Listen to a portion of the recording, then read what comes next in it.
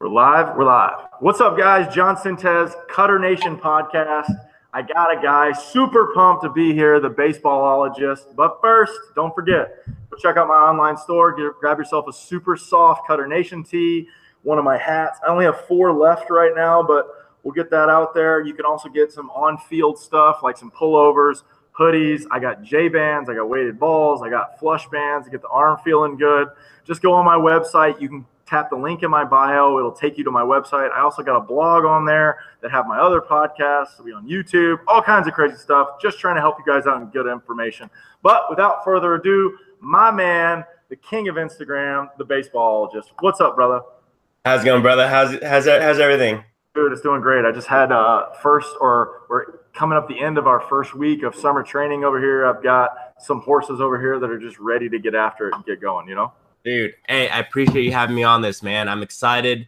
We always talk baseball, but to finally get it on a podcast and video and for the Cutter Nation to hear, us talk baseball, I'm truly excited, man. No, I appreciate it, man. Yeah, it's always every time we go live or I see the stuff you're doing, I really love the internet and how everybody like you, for example, you being a D2 guy like myself and how like-minded we all are and the internet is really opening up a lot of this information and how awesome people are with what they're doing, because it's really fun to help people when they're looking for stuff. I know, me being an older guy, I'm 32. When I was in high school coming up, my baseball coach knew some stuff, but it wasn't like he was ready to retire, really. I love the guy to death, but when you tell me my junior year that this is your last year, but you have to come back your senior year because they can't find a baseball coach, It's probably not going to be a good day. It's not going to be a good season. I understand that. I understand that. So it's a good way to kind of give back to the community, with our education, our knowledge. So I'm truly excited, brother. All right, man. Yeah, I appreciate it. So let's start with you, man. So tell everybody where you're from. Before we get to the baseballologist, you were a ball player, so let's run through that history and let everybody know really what got the fire going. Oh, the fire. I think that sparks a lot out of me when people say the fire. First off, my name is a baseballologist. I'm from Southern California, just like where John's at. He just way more south.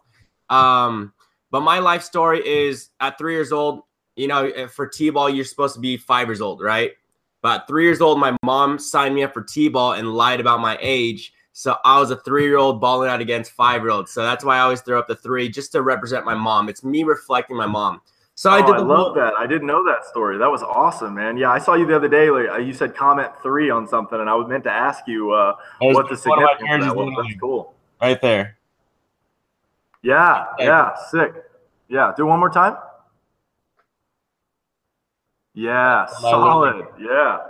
So it's just a way representing my mom. So throughout my whole life, I wore the number 3 up until college. I switched it up, but I did the whole Little League. I did the whole pony. I did the whole travel ball. Freshman year, I made varsity, and I was really good. 4 years, and I was the man. And I think that's the thing I like teaching kids, especially who are juniors and seniors, is don't get too cocky or too comfortable. So being the man, I got recruited to go this elite community college, which from there you would get like a scholarship to go to a 4-year or, get drafted. And when I got there, probably 2-3 months later, I got cut. Oh, and that was the turning point of my life, not only baseball, but just life in general, because, being the man with whatever you do and then just getting, turned down, it's not a good feeling. You've never experienced that before. So I actually wanted to quit baseball because of how depressed I was, because it's like rock bottom. Yeah. But then at the end of the day, I just realized how much I love baseball. And that is arguably the best thing that ever happened to me, because it taught me how to handle situations when it sucks. And that could apply for sports. It could apply for job. It could apply for a relationship. It could apply for anything. And that was a turning point. I found another community college. I did 2 years there. I balled out, and I got a full ride scholarship to Cal State San Marcos University out in San Diego, where I did 2 years. I balled out, and then afterwards, I continued my coaching career. So I've been coaching for about 6 to 7 years. I've been coaching, instructing, and doing lessons. And the reason why I do that was it was my way of giving back to the community. Like, it's always been my message to give back to the community, right? Whether it's a laughter, whether it's education, knowledge, motivation, I've always wanted to impact the new generation, because with the knowledge I have, I don't want to die with it. I want to give it to, that next guy. Yeah. So with that platform I had, I just wanted more. We need to put that on a shirt or on your next wallpaper that you put out. Get back, that list, those 4 lists. We'll have to go back to the audio to get all 4. I'm sure you got that written down somewhere. That might be on your dry erase board behind you or somewhere. It's instilled, man. Yeah, for sure. I wanted to maximize my platform because, again, I love my academy, but I wanted more. So me being I love social media. I actually, about 4 years ago, I went viral on Instagram and YouTube doing baseball tricks with 4 of my friends. That's the pun right there. 5 of us. We did baseball tricks. We grew our account to 30,000 followers in 3 months. And again, it wasn't the tricks that got me. It wasn't the attention that got me. It was just the feedback I got, the motivation I got, because there's only so much you can get from doing baseball tricks. But actually having conversation with kids and impacting that they're motivated to go out and play, that's what I kept at heart. So this January 2018, I started the Basebologist, and here I am talking to John Stintes on Cutter Nation, baby. Yeah, well, that's not too crazy. I mean, I'm just a dude, like when people come in and they want to work or whatever, it's, I always consider myself the same thing. I want to help people. And I really, you being a hitting guy, obviously me being a pitching guy, I really enjoy, I almost call it shortcuts or hacks. The word right now on the internet is hacking, and I really feel like hacking pitching and helping these kids. And then Saturday, late afternoon, late night, or early evening I start looking at my phone a little bit more because the text messages start rolling in. I had a kid this week. My kid threw a no-hitter, John. Oh yeah. It's my most recent favorite text I got was little man did well at the plate. By the way, do hitting stuff too, but not don't put it out there. I try to stay in my lane much, but I can swing it. Yeah. But so little man do well at the plate, had 2 doubles at the plate, but that wasn't even the best part. Text back, what was the best part? Best part, threw 5 innings, struck out 8, and made not 1 but 2 kids cry. And I said, oh my God, that is the best thing I've ever heard. Like, I didn't, and he was 8. He was 8. He just dominated. And a lot of people think it, and I'm sure you probably have heard this too, like people ask you, what's the earliest age that kids should start getting work and getting lessons? And I'm saying 3, like you know, like if I can get the kids to get the best information earlier, when he goes to practice, and I don't know what Tommy Mansky video is floating around at all these little league practices where you're watching kids' arm actions and how kids are throwing, and you're going like, we are hurting some of these kids on how we're teaching these kids because of this bad information that is being passed along. Exactly. It's very difficult for kids to learn how to throw properly when they have the dad or a coach or someone like that going in there, and all they're doing, and it's not their fault. It's not the coach's fault, because that's what they were taught. They were taught that way. And then it turns into this cycle of, when you throw, your arm hurts. And, like I was telling you earlier when we were off air, I'm 32. I threw 157 pitches in a game. Don't recommend that, by the way, to everybody, but we're in the championship. I was in the 10th inning and we lost. Like, how many times do you get to pitch into the 10th inning? I remember the first time I got to pitch into the 7th inning as a high schooler in a tied 0-0 ball game. Yeah. And I was freaking out, like just being like, oh man, I'm sorry, not the 7th, the 8th inning, and I was like, am I okay? Can I do this? And I went out and I was like, yeah, it's just baseball, and so that process starts to go. So do you run into the same situation with parents asking you how early should you start? And then what's your opinion on how early should you start? Honestly, just like what you said, as early as possible, because I know parents and coaches, they'll be like, oh, but he's too young to understand. Well, at the end of the day, this kid is a sponge. He's going to learn whatever you put in front of him, right? Mm-hmm. And my opinion about Little League and Pony, because the game's changed, right? Like the talent isn't there anymore in Little League and Pony. You know what I mean? It's all trial ball academies and etc. But what these guys learn at the age of 3 to 12, 13, 14, there's someone coaching them regardless. Yeah. there's someone coaching regardless, and why not be that guy? Why not be that guy at 3, 4, 5, 6, 7, 8, 9, teaching him the fundamentals? Fundamentals. We're not teaching him how to throw a curveball. You know, in your case, you're not teaching him how to throw curveballs. You're teaching him how to throw properly off the bump. Trying to teach him throw properly on the bump. You know, one thing that kids actually that I kind of slept on for a while. You'll be amazed. I don't know if you probably encounter this all the time. Kids that come to my academy about 12, 13, actually like 11, 12, I'll see them throwing in the net, and I'm like, why is it move? Like, why is their stuff moving? Like, why isn't it straight? These kids don't know what a four seam is. Yeah, I totally agree. And that's like the epitome of baseball is to throw. And these guys are throwing two seams. These guys are throwing like palm balls. And I call it the claw with the thumbs on the side. Exactly. The knuckles right here, Exactly. But the favored one is throwing a two seam because it feels right. You know what I mean? Yeah. And that just blows my mind, because what if you did lessons at the age of 4 or 5? Now they know how to throw a baseball. And it just things like that. I can't imagine what a kid will do if they start at 3 or 4 with good training. I think the youngest I've ever taught was 7, and the feedback I get is his fundamentals hitting is way advanced from these other kids, and because it's structured, it's a system, and if kids don't know a system and they just go out there and hack, what are they learning?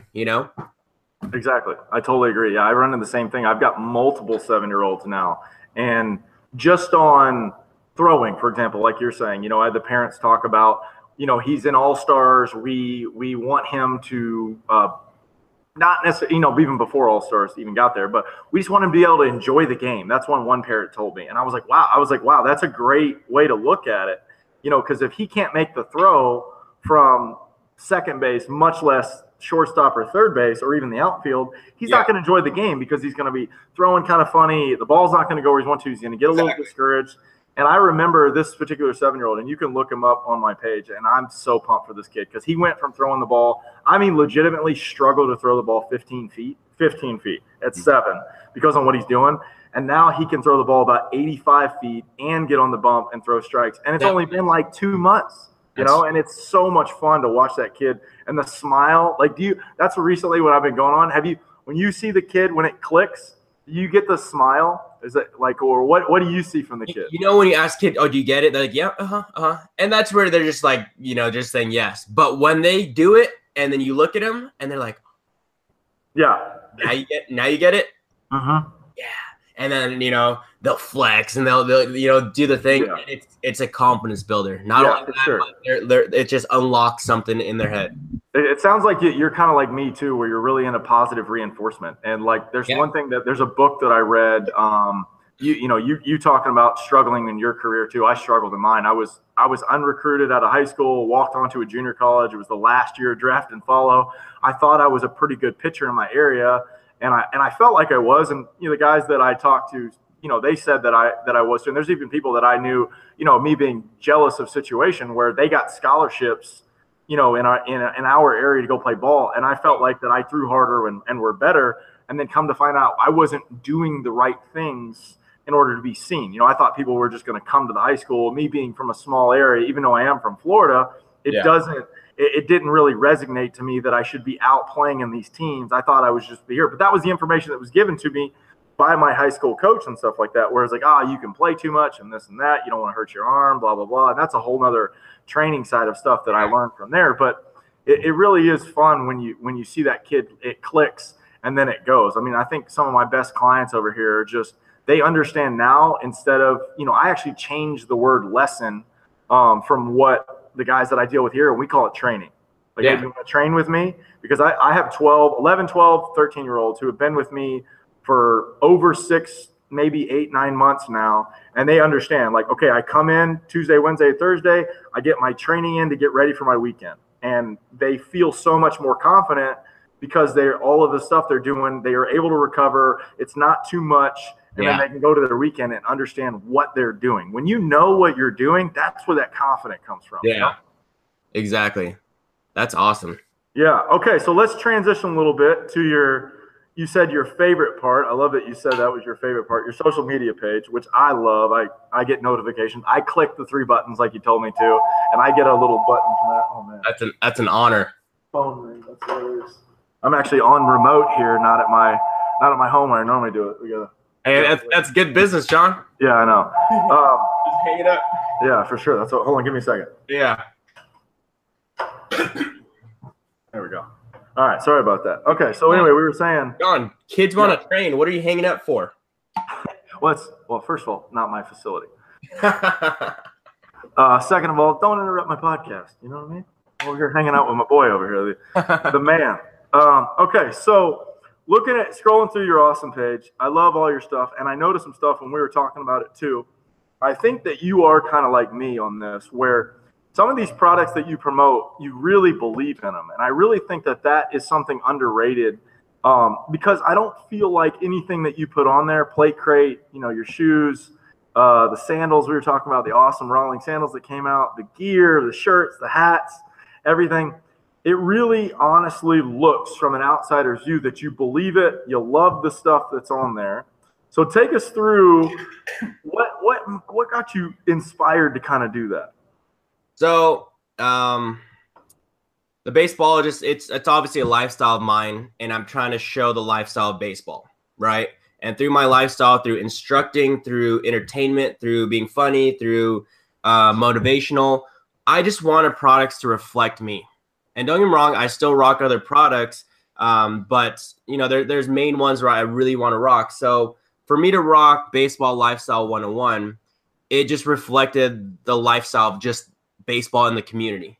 And you know what, when there's a brand, you got to explain, it's like, oh, this means this means this means this. But when it came to Baseball Lifestyle 101, it was like, oh shoot, I get it. That's just a lifestyle. And I like that, and it really represented me. And Josh been a really good friend of mine for about 4 or 5 years. So it just clicked really well. And that's why I rock Baseball Lifestyle 101. Really good products, got shirts, hats, sandals, boat shoes. The sandals we're talking about are these bad boys, right? But these are the seams on them. Can you show the seams to everybody? Because I'm obsessed with the seam. And you know what? I had an idea for how they did it before I put my hats out with the seams. Yeah. They just beat me to it. And it's very well executed on their hats. Yeah, those are beautiful, man. Printed. They're actual seams. Yeah. So the texture's right there. So you could teach kids how to throw a splitter or something. And on that, you always send out, or you're asking for codes, and you're trying to help people out and stuff like that. And for everybody that's watching this, DM my man right here, because he'll definitely hook you up with a discount code. Oh yeah, appreciate that, man. I like exclusivity, so just exclusive deals, and I think that just makes things fun. Yeah, exactly. It makes a personal connection with whoever's DMing you or whatever's going on, and you just feel like you're hooking a friend up. Everybody likes to feel like someone's got your back, and I feel like that's what you're really doing out there on that. Exactly. And a lot of kids, when they want something, when they ask their parents, there's that block where, you don't want that. But when I give them like a review or a product review or an actual information through messages, it just makes there's more connection and makes the consumer more comfortable and confident in purchasing through you. So yeah, and I think that the way you're doing that, a little bit influencer style, and you really have a good model. I think we were talking about a buddy of mine that does the same thing kind of in the tech world, with the reviews and stuff. But people trust you and with your opinion and what you're doing, and I hope more companies reach out to you to try to, send you stuff so you can use your actual review on stuff to show them that way. Because it's one thing if it comes from a company, it's a whole nother thing when it comes from a guy who uses it every day, who vouches for it. Like, hey, this is what I love this product. Like, this is me, and that's where we were talking about that podcast earlier, that style of love I really try to put out is something that I think we miss in the product world of baseball, where it's like, you get your Baseball Express magazine or whatever you're going to do, and you scroll through everything and you look at it, but you really have no idea what the difference in those bats or gloves or apparel are. It just says something on there, and then you got Ken Griffey Jr. on there saying, I swing Nike bats or whatever it is. And you're like, okay, cool. Well, Griffey does it. You know what I mean? And so it's a whole other thing when it comes from, I think, I hope you're not offended by this, but I feel like you feel like me, like we're just regular dudes. Like we're just a couple regular dudes who love to play the game and like to hack it, Exactly. So I'm trying to promote these products in more of a personal basis and really showcase that, hey, I really love this tee or really love this product, really love these shoes, and I really do rock it. What are all the lists of stuff that you put on there? Because I can see it on here, but it'd be better if it came from you. So I got you talking about the companies I've been rocking lately. Yeah. So Baseball Lifestyle 101, Plate Crate, and Cage Pro Tee. So if people don't know what Plate Crate is, Plate Crate's pretty cool. Plate Crate's like a subscription box you get monthly. I call it Christmas every single month, but with baseball gear. Yeah, and for sure. I'm a believer, not believer, but I'm a kid at heart. That's something that I'll never lose. But I love surprises and I love new things. I'm not a materialistic guy, don't get me wrong, but when it comes to new things, surprises every single month, and it's baseball stuff, I'm all for it. I think there's one thing of being materialistic, but there's a whole nother thing of being within the lane that you enjoy. You know what I mean? Like, girls are obsessed with shoes. Guys are obsessed with shoes. We're just obsessed with baseball. Exactly. And we just want to have cool stuff that we like, that feels good, just like your Cutter Nation tee that you can get on my website. We have all kinds of things. I've got about 25 different designs on there. I'll talk to you later, but I have some ideas on some stuff with that too. Maybe we can do a collab with the Baseball Lifestyle guys and stuff. I'm sure they would love to do some stuff like that. Now, the other thing that you do on your page too, which I really like, which I would call this a little bit of showing off, which you should do because you do have hands. You got handles, got the stick that goes on there, but you actually demonstrate what you believe in also, which I think is very rare also in the world of coaching and stuff. You see a lot of what I call a bucket coach, or people go on there and you're constantly swinging, you're constantly working on your short hops, on your stuff from there, and you can really see that you're using one of the videos I'm looking at right now, you're using your Cage Pro tee as well as promoting your Baseball Lifestyle shirt and all this stuff on there, and it all makes sense. You look like a ball player, you look like you're serious. And I don't think, even kids that understand when they walk into a room, what the first impression really does to another person, much less a coach. Yes. I mean, as me as a coach, I want, or anybody that walks in even here to work with me, if you're wearing jeans and sandals and a cutoff shirt, I don't think that you're going to be in there. And there's a kid that, it was kind of funny, that reminded me, there's a kid that I just started working with, monster 13-year-old, cutoff sleeves, hair gel, basketball shoes. Now, I'm not against the basketball shoes. I understand, sometimes you get to have some swaggy kicks. I'm with you. Me being a co-owner of Caliente Cleats, I'm all about the conversion system and everything. Yeah. We'll get into that another time. But no hat, no sleeves, though? That's a different story. Hey, and not even like a bro tank, just like a straight cut-off shirt. Yeah. Not like we can't afford, like a shirt. It's a tank top. No, it's like I cut it off before this. Yeah, exactly, 100%. And so, I went with the obvious movie reference. We wear caps and sleeves in this league, and he didn't even get it, which hurt me. Which means that I don't know if we got to get Wesley Snipes and all those guys back in on board. But we might, Charlie Sheen. We got to get another. There needs to be another legendary major league movie coming out that actually, brings some good press to it, because I'm sure you did it, but every rally that we had when I was in college was the old bounce, knee flip, with the hat backwards. They did a great job in that movie, just, attacking all the genres and all the superstitions that are just ridiculous, that you hear every day. Oh, yeah. They definitely need a new one, because I would love – because, us being in the game, we see it, but I'd love for someone to capitalize on it and show off, like, the new trends nowadays, All right, that's it. We're doing it. Call up Baseball Lifestyle. We're writing our own movie. We're going to make a real one, right? And we're just going to combine – this could be the greatest idea of all time. We're going to combine every aspect that we like. So let's go through this. I'm stealing the love story for love of the game because a lot of people don't know this. Baseball players are romantic. Like, if you're not romantic about baseball, like that chick right there needs to be right there with you and be romantic. So what are you contributing to this baseball movie that we're making? I would have to go with probably my favorite baseball movie of all time, which is Angels in the Outfield. Okay. All right. So what are you stealing from there? The kid's story? I'm stealing no. Wait, the kid story? Yeah. Which part of the Angels in the Outfield? You going with the signal? You going with the wave signal? I'm going with the wave, the wings. Yeah. I also like the puns like go home. Yeah. Go home. Yeah. Go home. Go home. And then he went straight home. And it was like the cutest, funniest thing you've probably ever seen because that's a language we say, go home, but we're like, oh shoot, literally. I mean, so that's one. But the thing that really got me why Angels in the Outfield is one of my favorite movies is because the crazy things that they did, like diving plays. But what's the actor's name? McConaughey? Matthew McConaughey, yeah. A lot of people don't know that. Matthew McConaughey was center fielder, the athletic, blonde, long-haired dude. Yeah. One of my favorite things in that movie was when he was tracking down a ball he was going to get beat. And I think it was two angels picked him up by his two arms, and he jumps, and he just flies, and he's in mid-jump.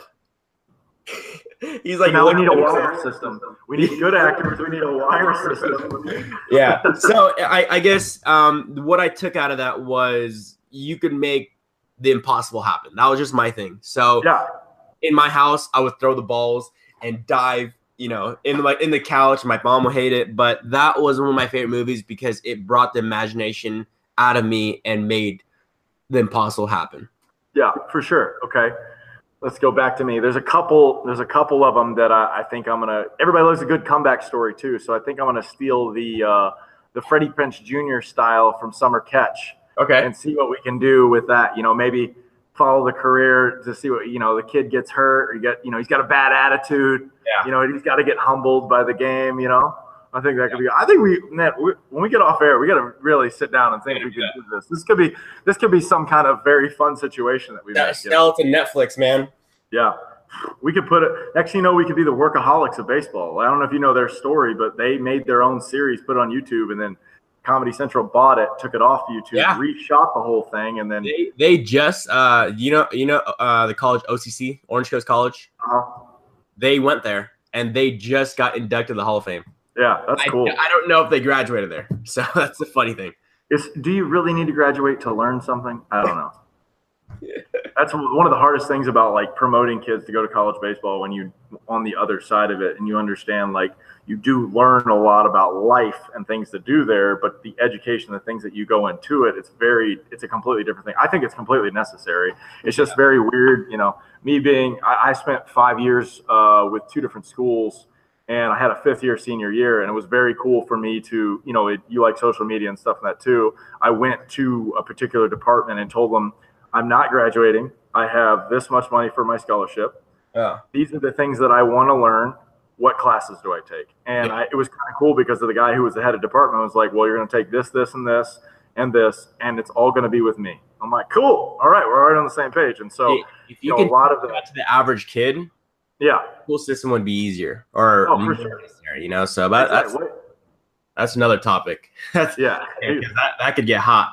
Yeah, we always like spiral tree out from everything that we're doing. It's always fun to talk to you, man. So all right, cool. So let's get back to this awesome Instagram page because actually, you know what? Let's talk a little bit more about your baseball lifestyle connection right there. And you're friends with those guys, and I definitely see, there's definitely some cross promoting and stuff from there. How did that relationship start? And, do you guys kind of push each other to motivate each other to post better? Because that's what I see sometimes where it's like, all right, I see this, I'm going to go with that and see what we can do, Well, Josh and I go way back. Like it's probably 2015. So 4 years ago, like I said,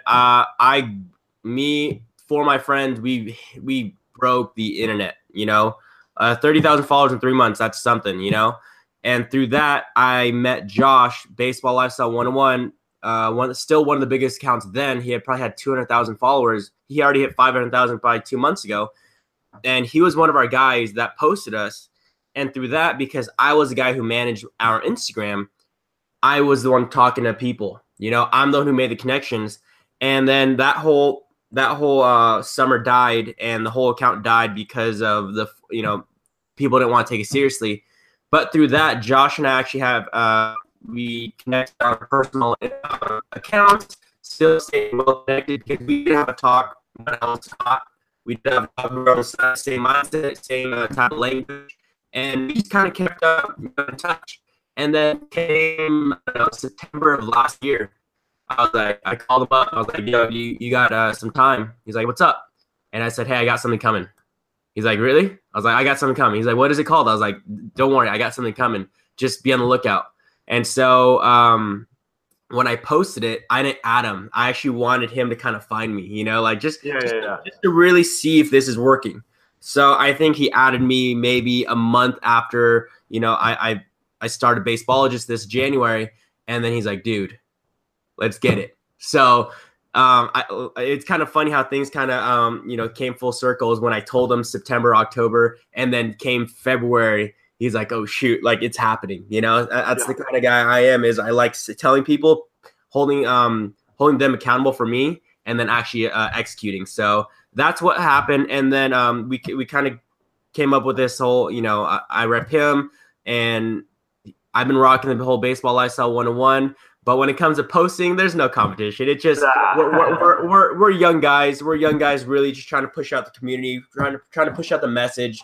And if it seems like competition, then shoot, man, it's good competition, Dude, who doesn't love a good competition? Yeah, it's great competition. So at the end of the day, it's all about the community, and that's what I'm about.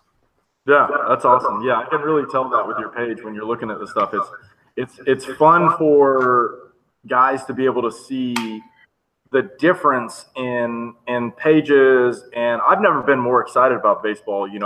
This is probably the first summer in, 6 or 7 years that I haven't been playing. So I've actually been able to watch baseball on TV instead of catching late night highlights, catch things live and there. And I just feel like social media has been growing so nicely to be able to almost summarize the games in the day, and you can catch this sick play. I mean, that play with Gary Sanchez the other day where Chapman threw 100 off the wall and it bounced right back to him. There's little things that you see in there, like, for example, if you go rewatch it, the guy that you posted that you want to try to watch a game with, what's his name? The Marlins guy? Marlins guy.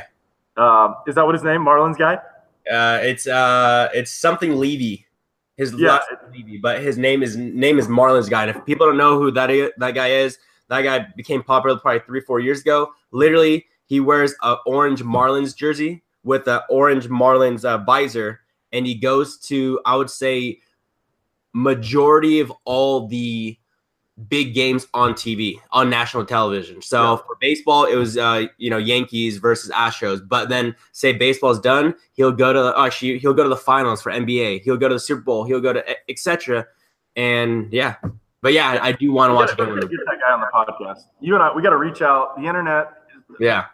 Help us, internet, and we got to get that guy, because I just want to find out what's going through his head. Like, I don't know anything about him, but I remember him. I think it was a couple home run derbies ago, and they're like he was in there, and like the camera was enamored with him, as everybody else was. We're like, look at this guy, or maybe it was playoffs or something, but he just totally looked out of character of where he was supposed to be. Well, he became popular for what I remember is in 2014. Who won it? Do you know? Was it Red Sox? 14, no, it's it was Giants. Yeah. Not 14, but 15 when Royals won it. Okay. That's when I think he pushed out, because I remember Royals versus, I forgot who it was, but it was just an orange guy in a sea of blue, and that's what I think pushed him out. And he not only gets seats like dugout, he gets seats right behind the backstop, like first seat. So it's hard. Dude knows what he's doing. Dude is definitely StubHub champ for sure. But the thing is, he's not doing it. He's not promoting anything. He's nothing. Like what he is, right? You know what he does for a living? No, I don't. Help me out. He owns his own firm. I think he's a lawyer. I think he owns his own firm. He's just a baseball fan. Sports fan. Okay, baseball fan and then sports fan. Oh, okay, so he goes to other pages. Does he have an Instagram? Do we know? Yeah, it's called Marlins_man. I'm pretty sure. Okay, let's confirm this. Marlins _ see, that's Lawrence Levy. Yeah. Yep, here he is. 37,000. He's a food fan, sports fan. He likes Dalmatians. Yeah, and he's a big supporter. I think he says 9/11 should be like for Firefighters Day or something like that. National holiday or something. That's cool. Yeah, just another good baseball guy. That's awesome. Yeah. Cool. Okay, so let's move on to some more fun topics. So strategy-wise in baseball, I have some ideas and some things I want to ask you as being a hitting guy. If you're building a client up or a student, whoever you want, and what do you think you should focus on first, strength or technique? Technique. And I'll tell you why. And why. I know. Yeah. Next question. Technique first, because strength, it's hard to build strength without using the right technique. That's my concept. It's hard to muscle ball when you're not using your legs or you're not using your core, but you're using upper body. So I like to teach the fundamentals of hitting, and to me, there's no right way of hitting, right? It's what works, and it's how you can adjust, and it's how you can let them utilize their whole body from ground up, right? So I would first see the way they hit, right? And obviously it differs from their age. If they're a certain age, like say really young, then if they really need to tune up and you need to give them like a stance and like type of concept of hitting, then that's fine. But when they're like 13, 14, 15, and this guy is a bigger guy, this guy's a power guy, this guy's a leadoff guy, this guy's etc., now you kind of monetize through their style of hitting, right? So I would go technique first, and through that, now they, just like what you said, they come in and train. They don't need to learn. They just know what to do. So now when I could teach them how to hit, now it's easier to make adjustments to, hey, let's build strength here. Let's build this. Let's build this. All right, let's twist this up. Remember I told you step here or timing here, or let's go a little, things like that. So yeah. I try to build a foundation first of hitting, which is technique. So now him and I, or him and her, or me and her would be on the same page of hitting, same language. Now adjustments are easier to build through technique or through strength. So a sub question, part A, when would you let the strength become a priority? When you see that they are consistent with their technique, right? Like I'll have, like today I have an 8-year-old and he is learning quicker than a lot of my 10-year-olds. So now, just last week we worked on a little more strength than technique. So it depends on pace. I had a 12-year-old. It probably took about 5, 6 to 10 lessons for him to really get down a pure consistent swing with his technique, and then now for him to get it, we're on power now and strength. So it just depends on their level and how fast they're learning. Depends on the situation of the athlete. That's what I always say on everything too. It's one of the things that I run into with the velocity side on guys and stuff, and that'll be my next question when we get there. Just one second. But the part B of that being, how do you balance the strength and the technique side of it for these kids? Because you hear all the time, you have to get stronger, get stronger, get stronger. But a lot of people don't look at how much time am I putting into this or how much I'm doing that. Because I think that there's, with throwing, there is a point of throwing too much in a day. Not that you're not going to keep repeating your technique and your motion, but you need to save some of that energy. You only have so much energy in a day in order to be able to get over to that strength side. Yeah. Do you agree with that? Yeah, I definitely agree with that. Okay. Yeah. Cool. I had another thought and I blanked on it. Lamborghini drove by and distracted me. Happens. I don't even know why I was around here. It cracked me up. So next question. Okay. With the technique, with the strength and the stuff in there, could you give me, let's say, 3 exercises that are kind of like your favorite for a hitter or a rotational athlete is what I like to call it, because I feel like a lot of the exercises that I do for pitching are very similar to hitting, that kind of are maybe like a sweet spot, a basis of foundation and stuff from there that can really help you with your hitting. So 3 techniques? Or 3 exercises, from there, outside of the cage. 3 techniques outside the cage. Okay.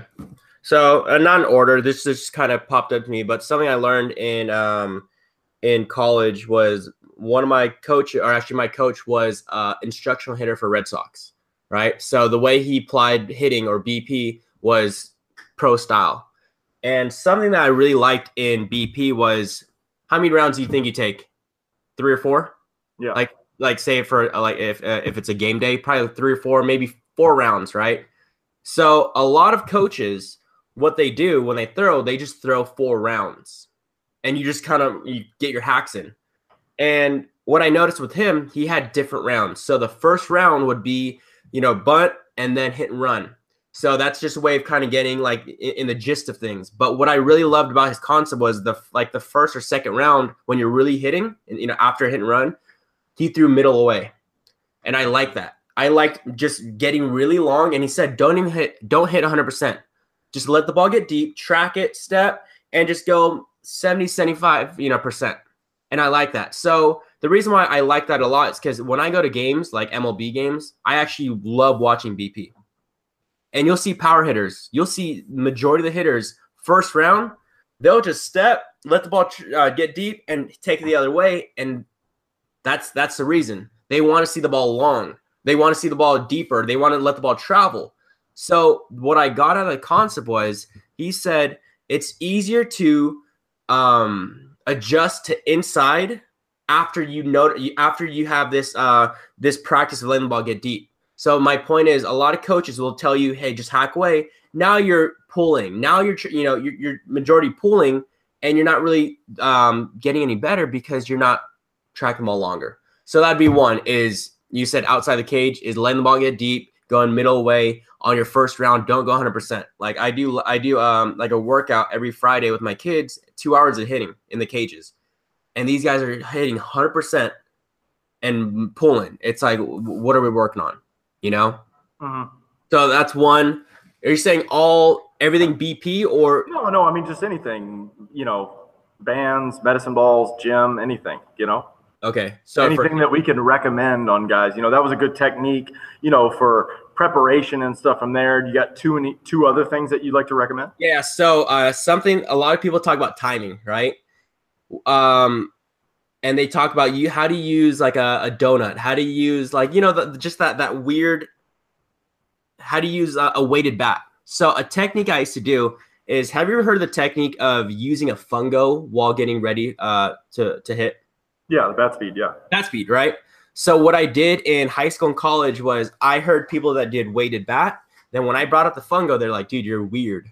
But when I told them the concept of bat speed, quick hands, they're like, oh, I get it, right? So what I used to do is, I used to say, I'm a leadoff, right? I'm a leadoff hitter. When pitchers like maybe not even out in the bump yet, I'll get my I'll get my my weighted bat, and I'll warm up, kind of like a David Eckstein, right? I'd warm up, I'd swing, right? I think the mistake that people do is they use that weighted bat to time the pitcher, which is totally off. You're not going to hit against the guy with a weighted bat. So you just want to get the idea of you have something heavy. So now, once that happens, what I used to love doing is, right when the pitcher's about to start warming up, I used to put down the put down the weighted bat, get the fungo, and time the pitcher. That was one of my practices right there. Is go from heavy now to really light, a feather, time the guy, probably 3 or 4 pitches, and then go to my bat and time him right there.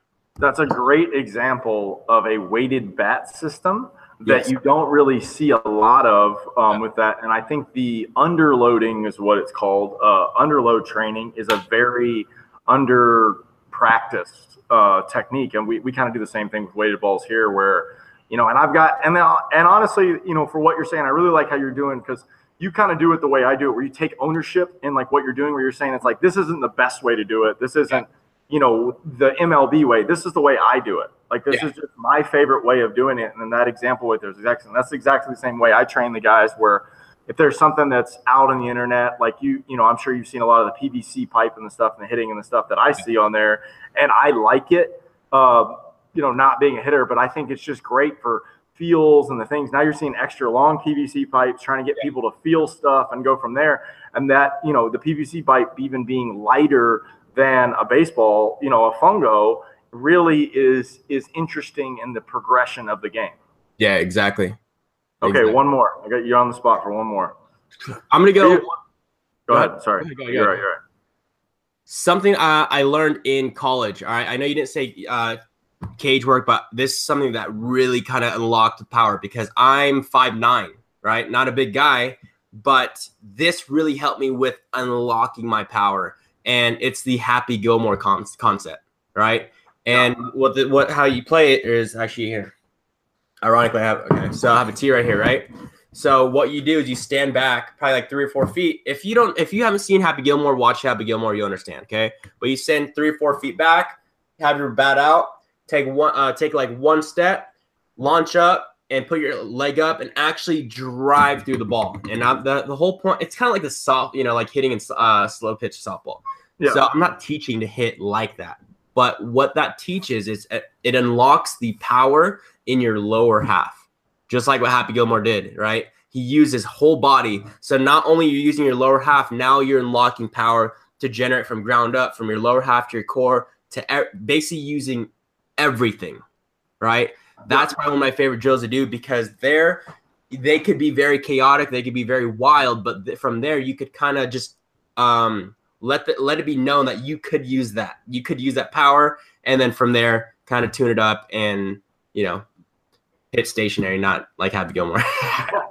Yeah, no, I the same thing with a lot of the stuff's going on with a lot of people. Matter of fact, I got a DM from a guy yesterday talking about how run and guns are bad or this and that. But if you don't understand what it's for example, like that hitting drill in comparison, a shuffle fire, or really getting more momentum to understanding to try to control your body through the sequencing and making sure you're doing it correctly. So the end result is, I'm not quite sure what you're looking for in the cage, but for what we're trying to do with the shuffle fire is still being able to throw the ball where you want to. Because if you don't sequence correctly and you don't move your body in the correct sequence, the ball will go up or down or left or right when it's not supposed to. Yes. So for you do the same thing, but still be controlled.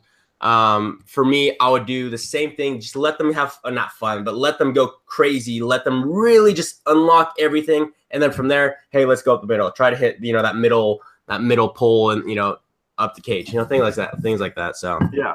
Okay, cool. That's cool. It's a very different technique, but yet the concepts and the movement of the body are very similar between the two positions. Oh yeah. Okay. All right. So let's move on. So infield stuff, you see a lot of guys. You put something out there that I used to do at the end of every practice, and I didn't realize this, but obviously I'm not into a lot of practices. I don't really coach any teams and everything, but me throwing out a quick hand drill, just quick hands, quick feet, even for pitchers, for my guys here just trying to be athletes and be quick and stuff.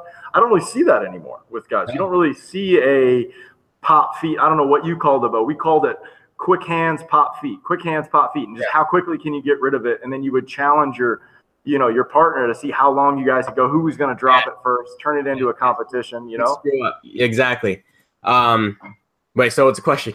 So, no, I was saying, is that a drill that you like over there with you? Because I saw you do that with, I think you did it in the cage or something from there, or something from there. Is that something that, could you explain what you're trying to do with the technique when you're doing that drill?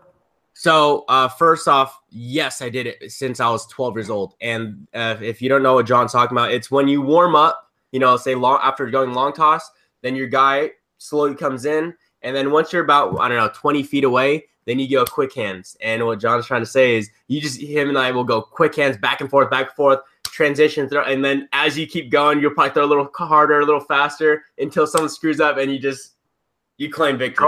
You call it. You're done, right? Yeah. And the reason why it's fun is because the majority of the time as an infielder, you warm up with another infielder. So it's fair game. But as far as that is, I love doing that for my kids warming up, because it's like teaching them a drill without them realizing it. You know, it's like a subliminal thing to where it'll just kind of grow on you, kind of like what you said. You did it, but you didn't realize, like, you know, you did through over time. And what I like doing is I like showcasing that, because right now with the videos I'm teaching, it's not advanced stuff. That's why people will be like, oh, it's that's easy. That's fine. I never said it was hard, you know. But with the videos I'm teaching, or the videos I'm pushing out, it's like I'm teaching like the little kids. And I don't care if high school kids or college kids are watching, it's a good refreshment tip. Yeah. You know? So information's information. Information's good. Like that. I love that you said that right there too, because some people take advantage of these fundamental drills and don't understand what it's really doing for you. Being able to, you know, be loose and quick and enjoy your transfer and be able to get your feet to line up and try to throw the ball perfect as fast and as loose as you can.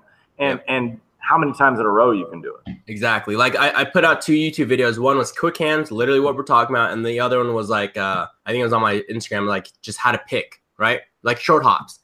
And I guess the message I'm trying to portray is I'm so comfortable with my hands that I could do it behind my back. I could do it under my legs. I could do it with not looking. It's showing that, hey, I don't play anymore, but I could still do it, because it's a thing that you're supposed to do every single day, and you get comfortable doing that. And that's what I want people to understand is, if you do it consistently every single day or every time you throw, it leads to your cockiness. It leads to you being confident with doing stupid stuff like that. You know, it's not me showboating. It's me showing, if I can do it, you guys can do it. Yeah, that gives me to another question that I just thought about, because I think confidence. How do you think that confidence is acquired by a baseball player? How do you think confidence is acquired over a baseball player? Repetition over time. So if you are confident in pitching, you don't just gain it.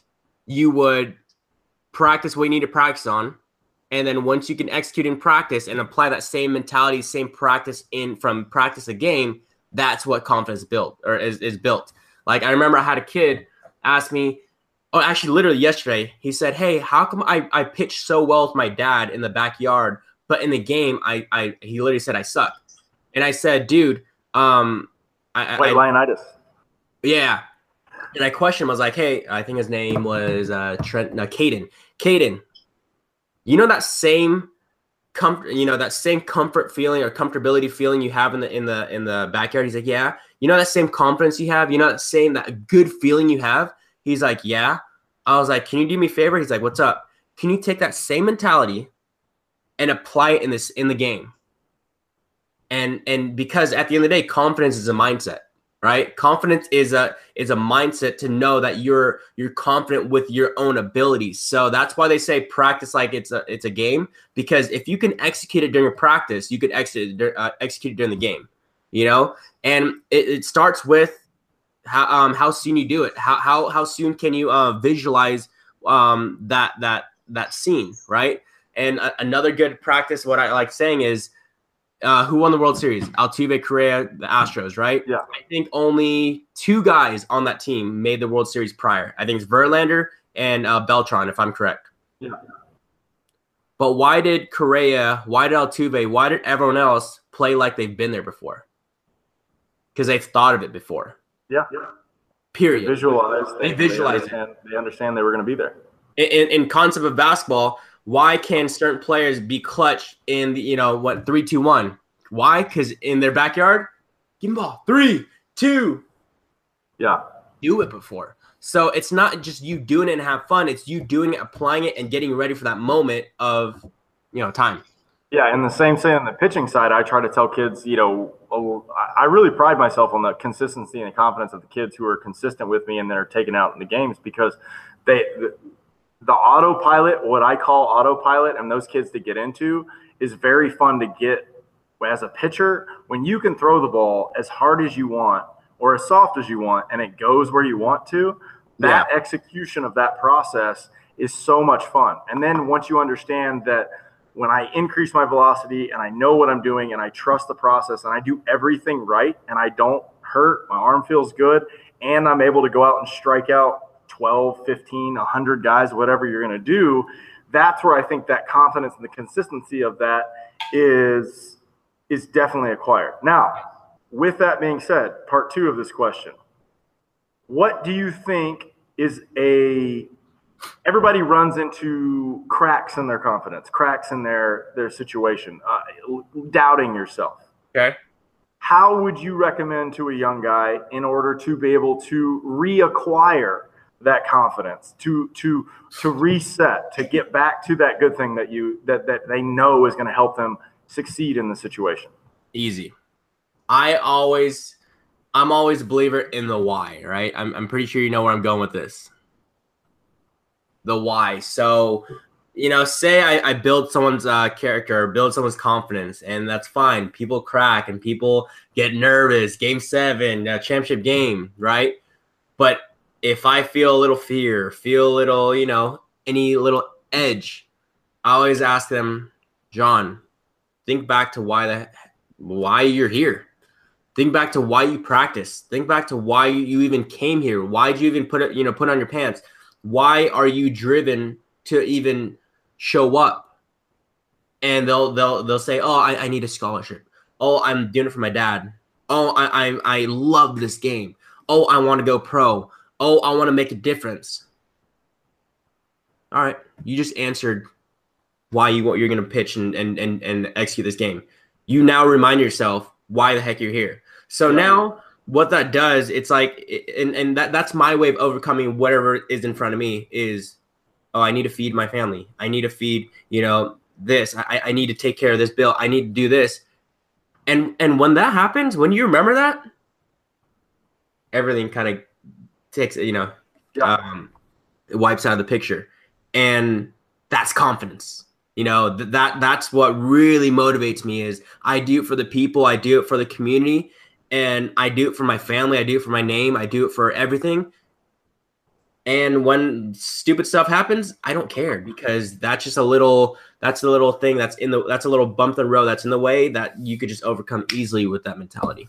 Okay, I love that. And I'm gonna build on that because there's a technique that I learned in one of those books that I was reading. And it's called Human Highlight Reel. And what I like about about this technique, the book's called 10-Minute Toughness. It's only like a 200-page book, very good, awesome refresher. It's kind of funny. There's a track guy on the front of the cover, but 90% of the book is baseball references. It's kind of funny. Yeah. But that being said, let me ask. I'll use this teaching tool for you right here. So this is a great, awesome tool. If you were to build, let's take hitting for that situation right there.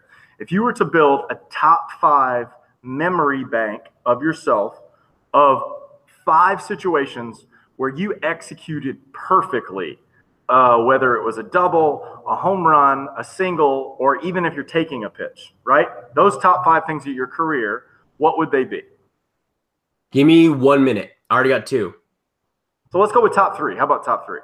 Gosh, I was excited for 5, but I will do that though. All right, so not in order.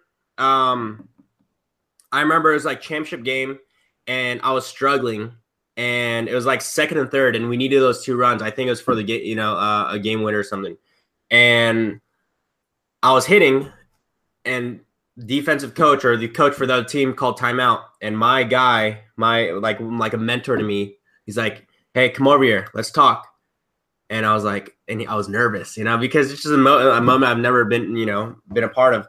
And he's like, "How do you feel?" I was like, just nervous. And he's like, "Hey, you can do this. I want you to pull the ball down the left field line, score the guy. Just pull the ball. Well, if it's outside, pull the ball, right?" And I don't know why he said that. He just pulled the ball. And kid you not, that moment, it was my way of visualizing what the heck to do. And I pulled the ball down the line. First baseman dove, missed it. We won the game. And so that moment was a moment where I realized visualization is key. If you could think it, you could do it. There's this famous quote I always think of. It's if you can see it in your head, you could hold it in your hand. Right? I like that. Yeah. You can see it in your hand, you can hold it in your hand. If you imagine it, you could hold it, whether it's tangible of a product or something, or if you could do it physically. That made me a believer. So then now another situation is when I was older. So that's when I was 12. But when I was older, 14, 15 years old, another coach taught me about visualization and actually applying it, or doing it and then applying it. Because then when I did it, but here's when I actually practice it. You know, after you warm up, play catch, everything, do you have that 15-minute downtime before the game? Yeah. Where you could do sprints, you could stretch, you could whatever you want to do. As a pitcher, you probably just rest. You know, you just probably think, right? So our coach told us, hey, go to the outfield, and he brought us in the outfield, and we all laid down on our backs in a circle, and he told you about visualization. He told us, hey, think of a place where you could be relaxed. Mine was the beach. Mine was on the pier, right? And once you relax, now that same mentality, that same mindset, apply that to the game. And you're like, okay. So now when you're in the game, apply every single moment you did really well, just like what you're saying right now. Every single moment you did really well, whether it's a double, whether it's a single, a home run, you pitching a really good game, you hitting really well. Now apply that. Keep running through your head. And now then take moments, 3 to 4 or 5 minutes of doing that, and now you'll get ready. I felt tight. I felt unstoppable. I think I went 5 for 5 in that game. And it was like a playoff game for a tournament or something. So that's one. And the reason why I like that as far as accomplishment is because it really unlocked my mentality in the way I think, you know? And then lastly, it would be my senior year high school game. I was facing 4 of my brothers on the opposing team. And remember I told you about that coach who's like a dad to me? Uh-huh. He taught me how to steal home. And ironically, his son, which is like my brother, was pitching. And I went, I think 4 for 5, and I stole second on him. I stole third on him. And then I don't know why, but he started from the windup. And I was like, this dude's really slow to the plate. And I stole home on him for the game-winning run.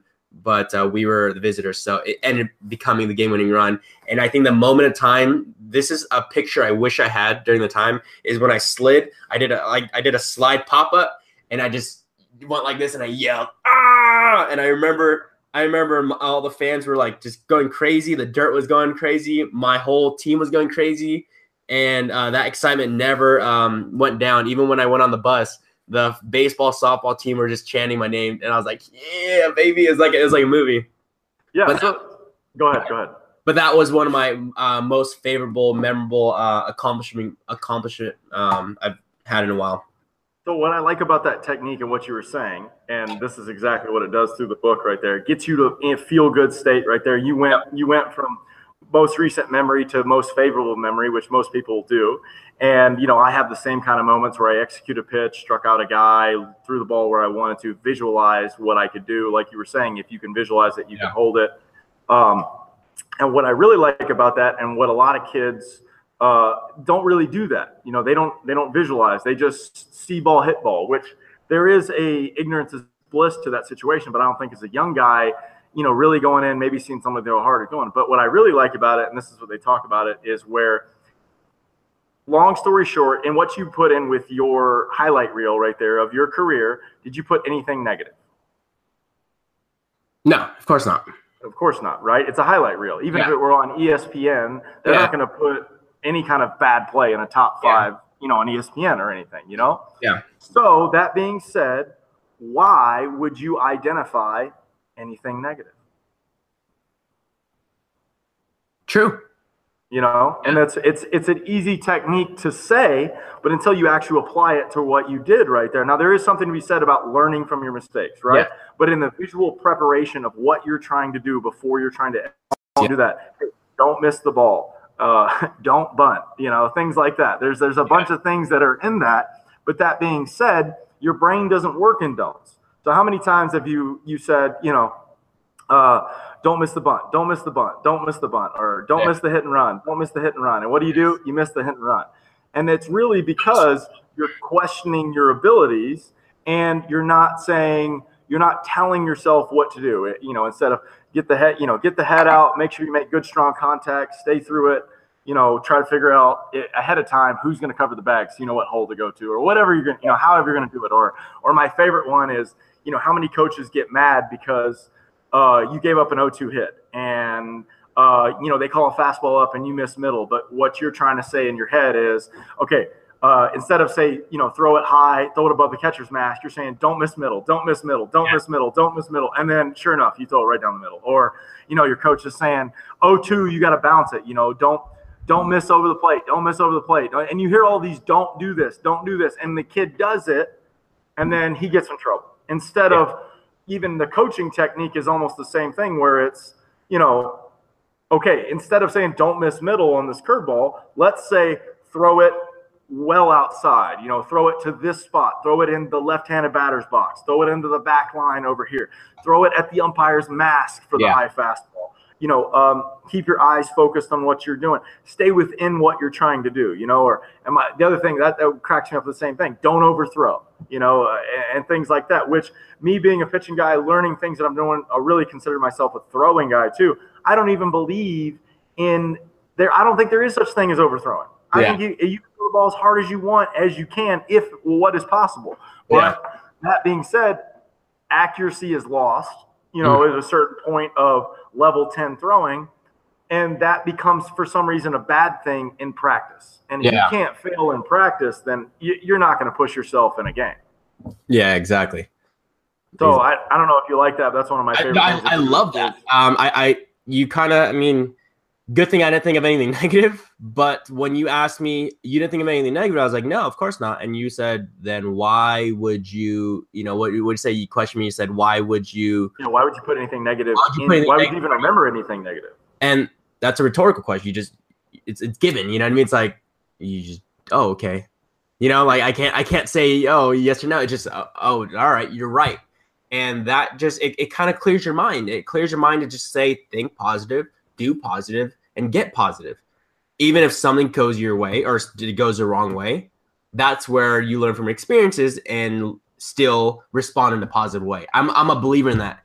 Just because you think positive and live a positive life doesn't mean everything comes positive. There's sucky stuff that comes your way, but now it's the way you respond. Are you going to respond negative or positive? Exactly.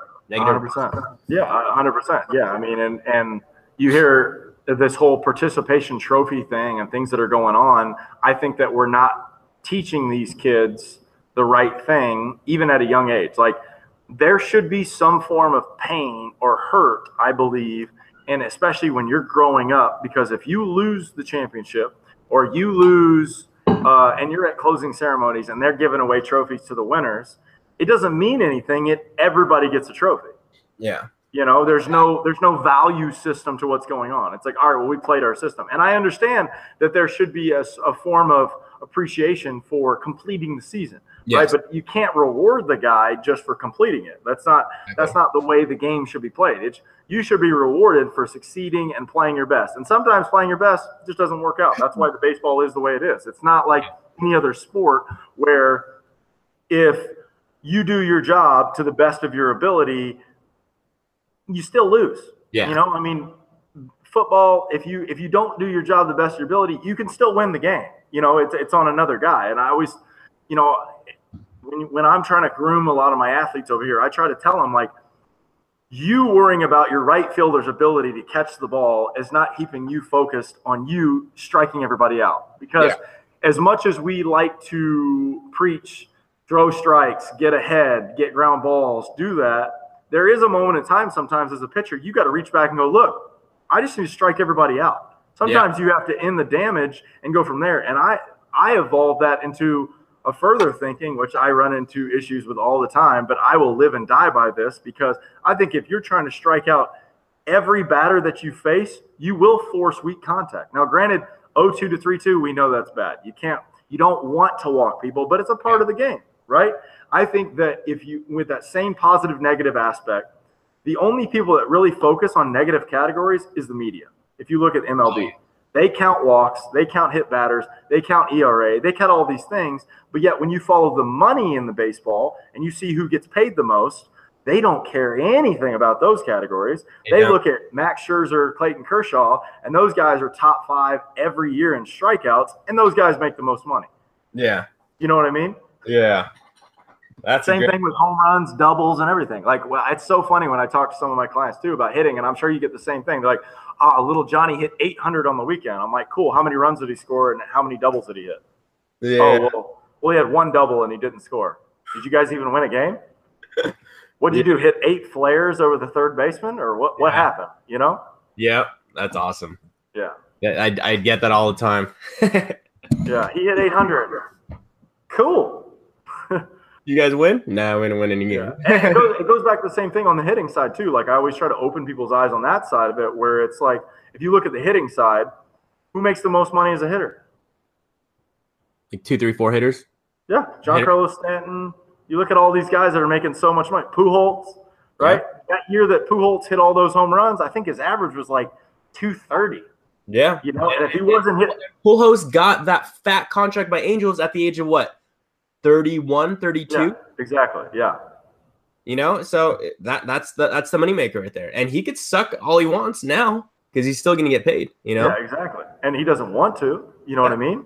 And he kind of got away from what made him himself too. You kind of saw him drop off a little bit for even like what you were saying. His biggest thing was they always talk about his oppo power, oppo power, oppo power. Yeah. I think that's a secondary situation of what was happening. He made his money getting there, pulling the ball. And I think sometimes you got to be more aware of understanding what works for the baseballologist may not work for Cutter Nation as far as what's going on. And you can see guys that sometimes try to change their game when they're on top instead of ride out what you're the best at. And if you're good at pulling the ball and you can hit tanks, then do it. And sometimes that pitch that's on the black, you do hit it out.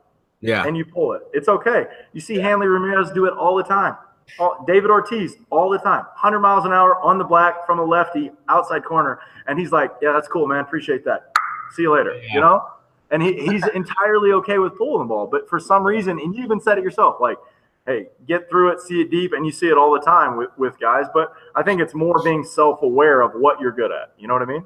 Yeah, exactly. I mean, that's why a lot of people are always ask me, why, when they do the shift, why don't they just learn how to go oppo? It's because that's what got them there. You know, that's why they're paid, is to not just hit it oppo or hit it, you know, they're trying to smack one. Yeah. You know? Yeah, you can't walk off the island like they say all the time for the Latin guys. You know, you got to swing it. You got to swing it, you know, and it depends on their what they're there to do. You know, Altuve's a really good hitter, but this dude, he's paid to get on base and score. Yeah, you know, get on base anyhow, and that's why he's getting paid, and that's why he's who he is, because he gets on base. Now, don't correct me if I'm wrong. He's the same height as you, right? No, he's 5'5", 5'6". He's 5'5". He's even I more. guess So you tall guys. 5'6" to 5'9" is the same, so I get it. sorry. Height discrimination. Yeah, for sure. Yeah, he's just under me. That's all that is. You know. One of my good friends is like 6'2", 6'3", and he's like, he's your height. I'm like, dude, I'm 5'9". The dude's like 5'6", and I'm like, never mind, man. See, and that's what I love about him too. Like when you look at Altuve's swing, you talk smooth, this and that, and he can't swing 60% sometimes, you know, all the time, and he still hits home runs and drives the ball off the wall. And it still looks like he's trying to swing as controlled and as violent as possible. He's probably pushing 90 to 95% of that power, you know, majority of the game when he's swinging. Yeah. And that's why I love the guy, because this dude goes all out. You know, he actually reminds me of Dustin Pedroia, but better. Dustin Pedroia was a baller. You know, he acted like he was 6'5", 6'6", and monster, and he'll talk smack. Like, I don't know if you've ever heard him talk smack. Especially when they were winning during the time. Dude's cocky, and I love it. I love that. I love people who are like that could back it up. That's my thing. For sure. Conor McGregor. Yeah.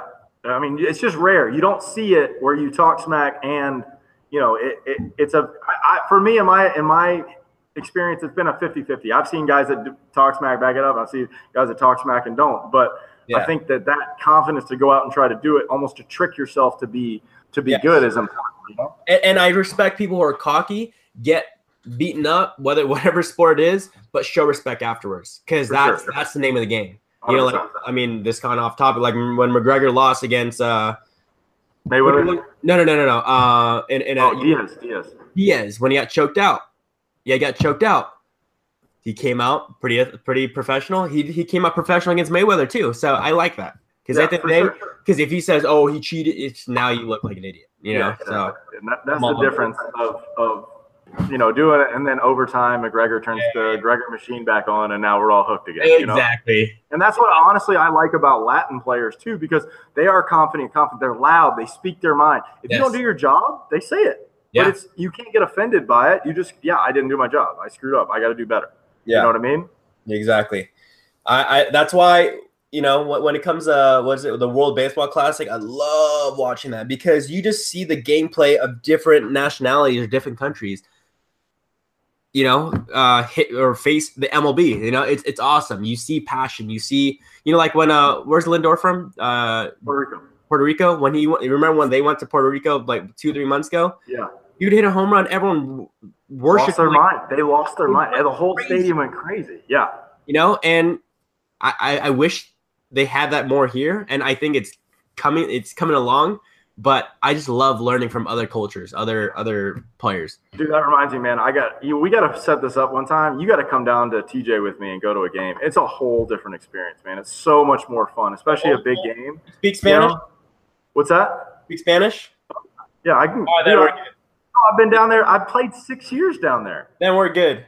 Yeah, it's a whole different thing. Like it feels like a playoff atmosphere, but it's a Tuesday. Like it's not a big deal. Like you know what I mean? Like they just go crazy. It's a Tuesday morning. Yeah, it's a Tuesday or a Wednesday midweek game, and the 5 starters going, and everybody's excited about things. It's the way the game should be, and I'm loving how MLB's releasing these rules about having to stay in the dugout and not make too many gestures on the field and slag out your cleats. And I think Nike's going to do some cool stuff as soon as they get that contract in 2020 with uniforms, because white and gray is overplayed. Can we just say it? Can we just, how many times do you go into the show when you're on your live stream on Twitch retro, and you immediately go to your retro or your alternates?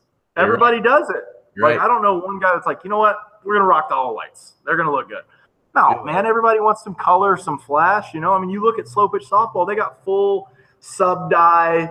I saw an all pizza uniform. All right, we're going too far now. I know we are, and I thought the same thing until I saw it, and I was like, you know what? Why not? You know what I mean? Like, why not have something to that point? That's why like the baseball community promotes college uniforms all the time, because they swag the heck out. You know, for sure. And it's pretty sick. Like Vandy's all black pinstripes. Ooh, yeah, I'm a fan. I am a fan. I used to not be a fan, and now I'm like, you know what? Why not? Screw it. Notre Dame. Oh yeah, the all greens or the all golds. Yeah. Florida State wears the all gold too. When D-backs changed their uniform was about 2-3 years ago. Yeah. I thought it was really stupid because it's going against the game.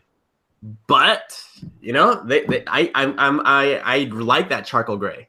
I'm not a big fan of that white with the red. I like the charcoal gray because it needs to match. If you're gonna wear the white with the fade to whatever's on the bottom, then you got to have the cleats to match it. But now you're putting it on the player to match the cleats to do it. But then if you wear high pants, then it doesn't even matter. Exactly. That's it. We're creating a movie. We're calling the MLB. We're getting to the Players Association to be like, all right, you guys are completely screwing up. You know what I mean? These guys are all right, man. Well, look, we gotta wrap this up. I gotta get going. I gotta run a couple errands before I start the rest of my day. But listen, this has been awesome. You got anything else you want to plug real quick? John, appreciate you taking the time to, just take interest in talking to me about baseball. I truly appreciate you. I appreciate Cutter Nation. You guys check me on Instagram, YouTube, The Baseballologist. And we'll talk again, man. Sounds good. We'll have the link in the bio with everything on there.